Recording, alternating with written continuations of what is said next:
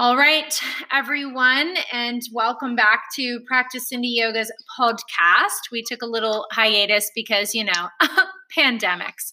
Wait, what's going on? There's something going on in the world? Are we not? It's actually not. It's not that big of a deal. Like, it's really casual and like nothing. No. No, okay. You're not missing. I hadn't heard about it, so I was just okay. Yeah.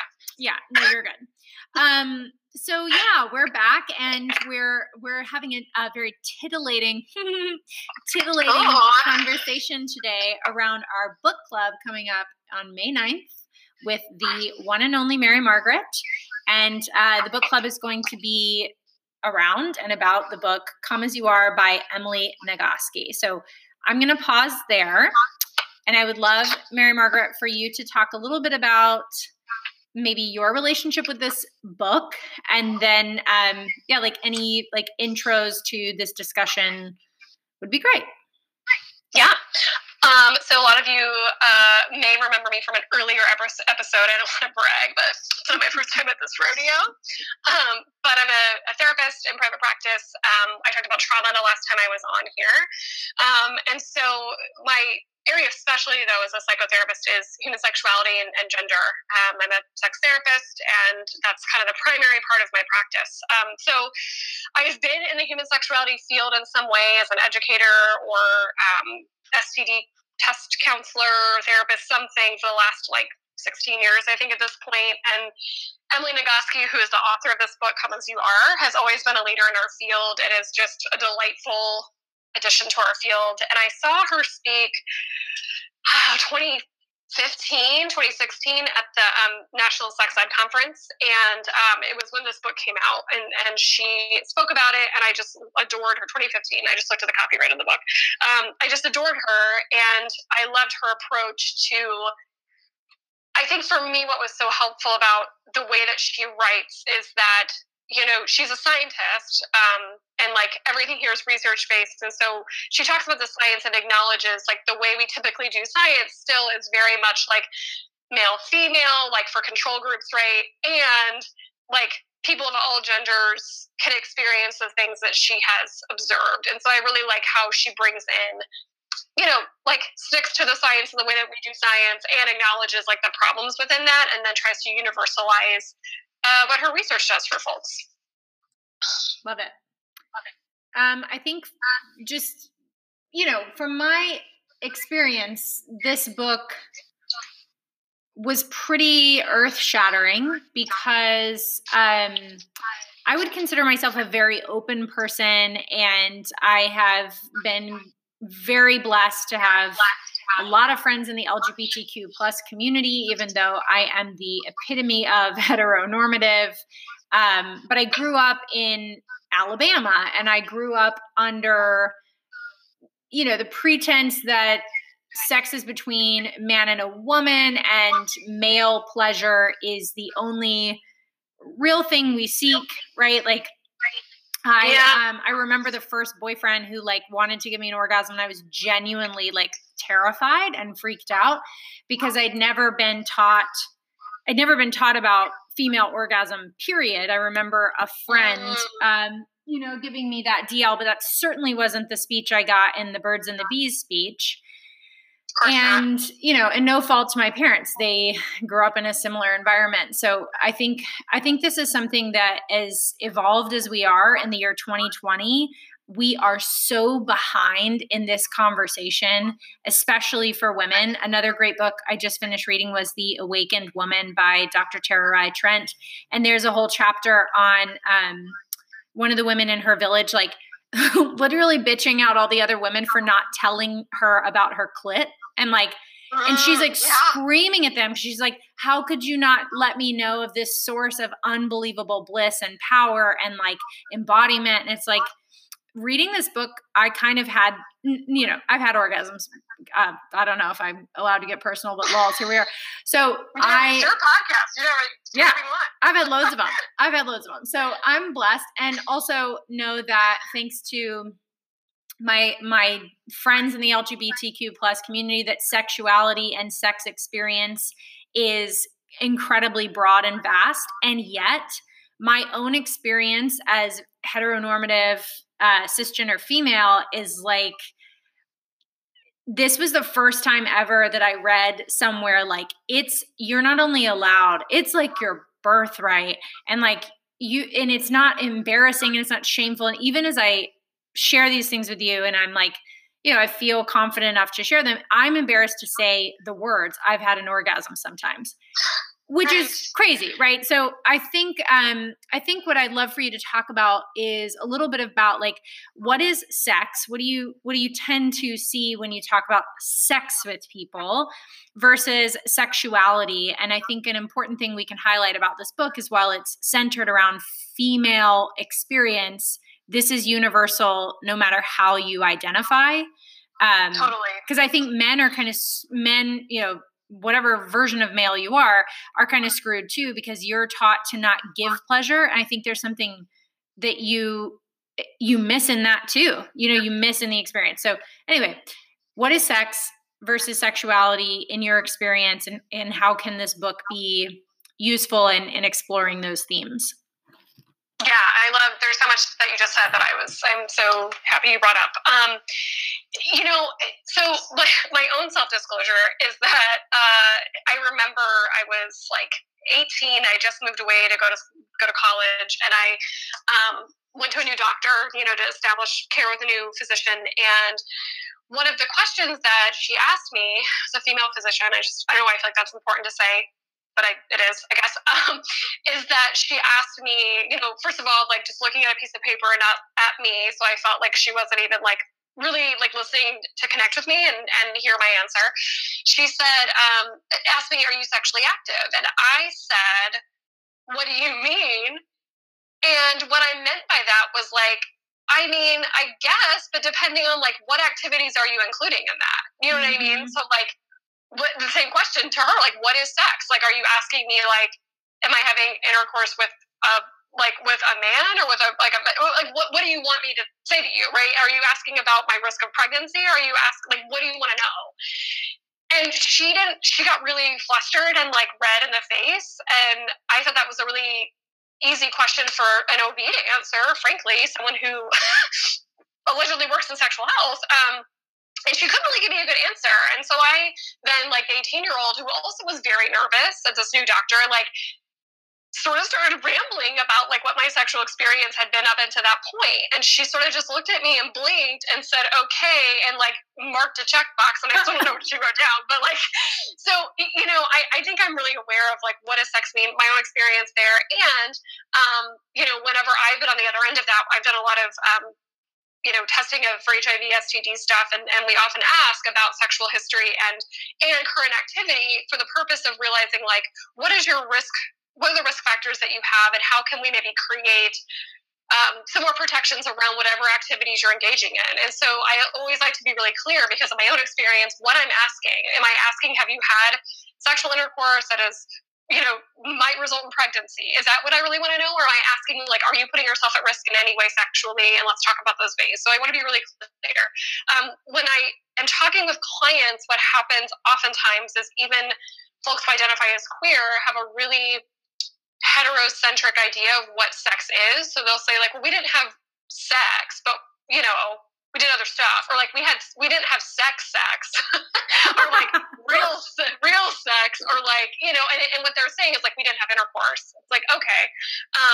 But there's a lot of other stuff on the menu that you could have done that we need to talk about. So I think, when I want to define sex, I want to be really clear when I'm talking to clients. And so kind of what would a sex therapist say sex is, it is any kind of, kind of the physical, and I'll keep it in the physical because we could talk for 16 hours about like, what is sex really, man, metaphysically? But like, like physically, there are like reasons that every species has sex, right? Procreation being kind of top of the list as far as like, we need a way to kind of recreate the next generation of people or animals or whatever.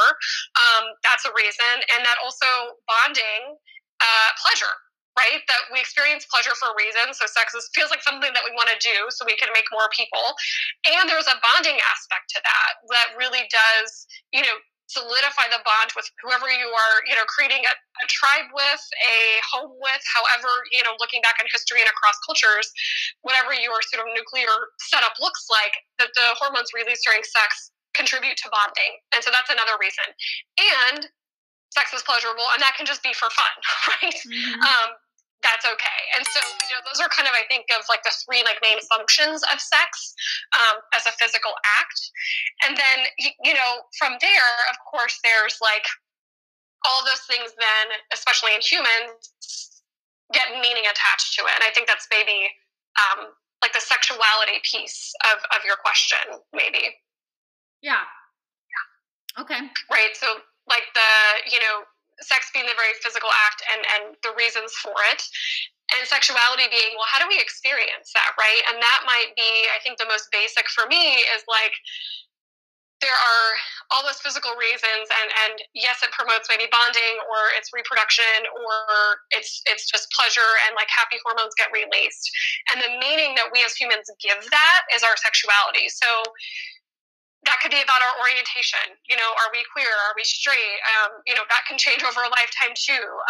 Our orientation, even as far as like, what are you into? Do you think of yourself as like a vanilla person who's into like sort of the very, quote, normative sex? Or do you think of yourself as being kinky, into different, things that other people are like, I didn't know that's a thing, but that's how you identify in your sexuality. And so I think it's about the meaning that we give to it, and that changes over time so much that it's an evolving conversation that I think as you and I go along today and talk about like, why is it important that we're in touch with this information? I think that's a big piece of it, is that our sexuality evolves over time, as do that of our partner, right? And we need to have the language to keep up with that and continue to give it meaning and to thrive in it. Yeah, I think too, if someone were to dive into this conversation and they've been listening to our podcast, they're probably like, wait, why is this a topic? And why is this the book? Because we're normally talking about yoga. And as I was listening to that and everything you shared, it's like, yoga is the yoking of mind, body, spirit. And there's not like a clause. There's not like a clause of like, but not your sexual self, just like your physical body from your navel up, and then your like, and then your thighs down, but or anything in between, like your neck and your pubic bone is off limits of the yoga, but everything else is yogic, So I think that's one of the reasons why I wanted to discuss this. And two is because we are working to unveil or, move from a state of avidya or veiled consciousness or ignorance to a state of deep knowing or full-blown knowing, and even into liberation. And I joke often in 200 Hours that one of the only ways I know how to explain bliss is an orgasm. That like tiny moment of bliss where nothing else in the world matters, and you can't see anything else but that exact, literal blissful moment. And so that's one of the reasons why I wanted to discuss this. And I think from my own limited lens as a woman, that has been suppressed most of my life. And not to anyone's fault. It's just that's how the cards have been dealt. And I think another yoga thing is we're constantly moving from subtle to gross and back gross to subtle. And I think it's very much a like gross concept to pigeonhole people into, you are female and this is how you should feel about this, and you are male, this is how you should feel about this, and there's no crossover, and there's no reconfiguring of that card deck. Like it is this. Yeah. So I think that's what from a yogic lens, that's what I'm interested in, because we are so much more than just like a beating heart and breath and a mind. Like there's so much going on in our fascinating, beautiful bodies. And if we choose to take the role of the householder, which is someone who is not an ascetic, which is someone who doesn't choose celibacy, if we choose to be sexual, then we have to yoke that too. And we are in... Well, I would argue that, even, the choice to enter into celibacy, I mean, that's still a sexual decision. You know, that's... that's still engaging with sexuality. And I grew up Catholic. Catholic priests, if people don't know, are celibate and you take a vow of celibacy, as do nuns. And some lay people also in the Catholic Church who don't have the vocation, but still that's how they choose to honor their faith. And that is a sexual decision. And it's one that they have to continue to contend with. That's not an easy decision. I mean, that is going against biology. I'm not saying it's right or wrong, but like that we literally have a biological primal impulse to engage sexually in some way. And so you are constantly facing that when you are choosing celibacy, right? So it's not opting out. I think in some way it's like the power move of opting in. You know what I mean? That you have to contend with that in a way that is really profound. And I mean, talk about giving sexuality meaning. Like, there must be meaning to it, or we would not have so many systems of faith that think you have to opt out of it in order to actually engage fully with the faith. Do you know what I mean? Yes. That like in the Catholic tradition, like to become a priest is like, okay, you're not focused on family life because the thought is that it would distract you from leading your parish, right? That your parish is the family that you're leading.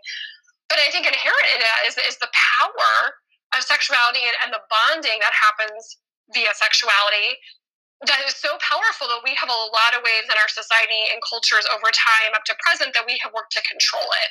And I think that just speaks to the absolute power and weight of the issue. I love that. That is so true. Thank you. I love that. I think one of the things that Dr. Nagoski says in the book that speaking to what you just shared about the power of sexuality is also how we carry shame with it, or we take the story out of it being shameful. I know, most women I've spoken to in my life have experienced shame with their sexuality. And the few women that I've met who are like, oh yeah, I don't experience that. I just think they're forking unicorns, like they just, where did you come from? It's so amazing. And I hope this doesn't ruin my daughter's life for the rest of her life, but I have a 4-year-old and, at about age 3, she started getting very curious about her own anatomy and her own sexual anatomy. And that I'm so grateful I read the book right as she started having these awakenings, because in the book she says, masturbating or touching yourself in erogenous zones is just like a toddler pulling on their ear. There's no difference to them if you don't make it a difference. Certainly you're having a different sensation when you pull on your ear than when you touch your vagina, but the difference is how you color that experience for them or how you taint that. And totally. So yeah, I'd love to hear your thoughts on kind of shame around sexuality and sex, and maybe how we can pivot our thinking about that.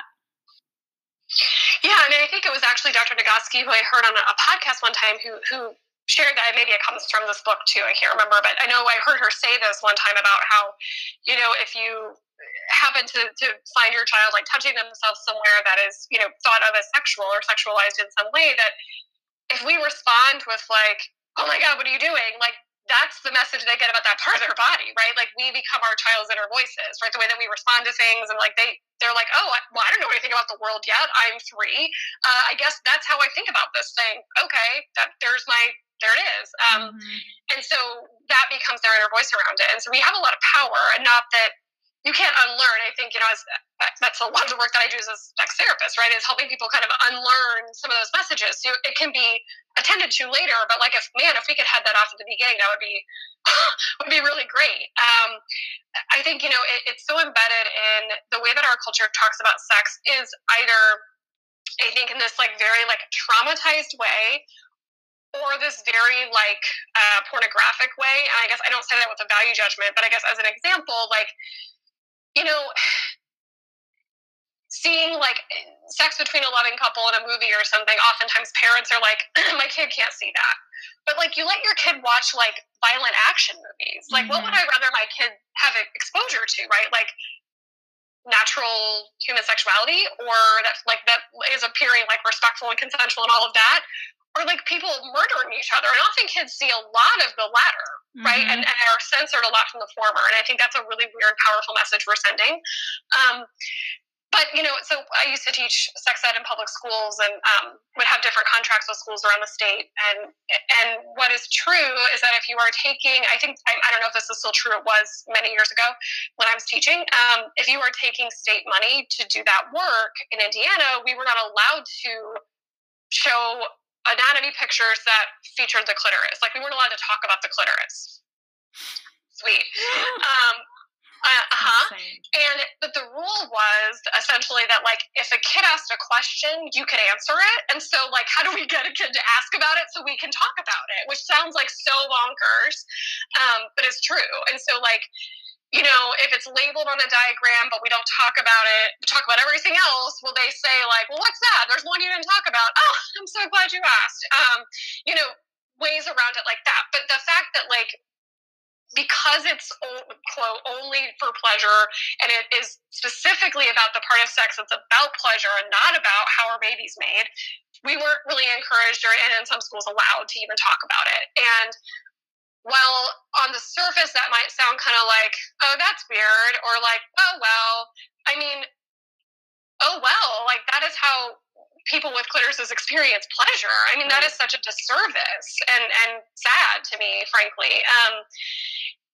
And then leaves, a whole, like, 50% or whatever the population who has that anatomy unsure of what this is and what to do with it and what to ask for and, like, what value their sexuality has. And then once they find out what it is, well, why can't we talk about that? Does that mean it's dirty or wrong? I mean, it just promotes this whole, like, legacy of weird thoughts and feelings, that don't need to be there. And if we just had a frank discussion about anatomy and what it's for, like, what could be saved in that, Yeah. Well, and I think, our like charter here is give yourself permission to be yourself, or, I am enough is our like English mantra or affirmation. It's like, again, there's not a clause on that. And I think, that's what I gained from the book. And obviously, again, I read it from the lens of heteronormative cisgender female, but I think anyone who wants to be in touch with their whole self. And I love the point about, whether that means you don't engage sexually or you do. I think this book is it was so important for me to, like, get an understanding that my sexuality is not wrong, but it's very much a part of who I am. It's not shameful. And there are ways to, like, not only navigate that in healthy ways, but also, like, scientifically, there's data to prove, like, how it can be useful and effective, which also yoga is a practice of efficacy. And, like, your sexuality, I think everything is always within a spectrum. Like, certainly we can use it to be, overconsumptive. It can become something that can be overconsumptive, or it can be something that, not by choice, but by fear or shame, is underutilized. And there's a middle ground for everyone, which looks different for everybody, to be effective in expressing ourselves as our fullest being, as our fullest self. So I think if you're thinking about reading the book or joining the book club, that was the gift it gave me, is, to really look at myself as a full person. Means that I have to include my sexuality and not just view it as this, like, outlier, weird, shameful thing that I've been taught to ignore for so long. So do you have any last kind of thoughts or suggestions for people if they're going to be reading the book, or any takeaways you want to share? Yeah, I think that, so what is a cool update is that in the year since it was published first, Dr. Nagoski also came out with a workbook to accompany it that I assigned to, like, most of my clients who are coming in with sexual health stuff. And it's exercises based on the book, which is really cool. So if you're reading the book, there are some exercises and kind of thought experiments in there. And if you do the workbook, that's all it is. And I think if you read both or just the book, I would encourage you to engage in some of those experiences, because I think, it's one thing to read through them and kind of go like, oh, that's interesting, but to actually, like, do that work is really illuminating, and don't shy away from it, and be okay if it feels weird, because you haven't grown up in a society where this is felt normal to talk about or to experience. Like I just said, in public schools, like we're literally told you can't teach about that fully. And so you might feel weird and kind of embrace that and know that like so did everybody else who read that and engaged with it, but that, you know, much like our yoga practice, I mean, how many times the first time you try to posture, you like, oh my God, like I look and feel so awkward doing it right now. Like, what am I doing? That it might feel similarly because it's very new. And so my advice would be to, you know, even if it means like I got to come back to that when I'm in a better headspace for it, but like engage with it, because I think the more like most things, the more you put into it, the more you're going to get out of it. And then letting yourself have permission, like this is actually a worthy thing to put your engagement into, because it's important and it's a part of you that you are allowed to experience to its fullest. That's so good. Mary Margaret, thanks for your work in the world. And I'm so excited for this conversation on May 9th. I hope anyone listening to this will join in. And to your point about like it being like a yoga class, I think this topic is very much for me, like learning scary new poses of like teetering on the edge of something that's like unknown, very scary. You know, if I fall or fail or share with people about it, it's going to be very shameful. And the truth is usually much, much more liberating than like our fears of it. So if you can read the book, I know for me, it was a game changer, and having these dialogues with Mary Margaret will be even more so. So thanks, Mary Margaret. Yeah, if anybody, you know, has any questions they want to jot down as they're writing, feel free to bring them to our discussion, and I will share them anonymously if you want to like message them in some way too. But you know, just be empowered to use that space for what we intend it to be, which is an open dialogue that, you know, we're all learning from, and don't be embarrassed of not knowing something, because as we just discussed, right, a lot of us don't. And so like you will not be the only one asking that question. Like everyone else will probably be like, oh my God, thank God they asked that, because I was wondering too, you know. So be empowered to do that, and looking forward to engaging with everybody. Cool. Thanks, y'all.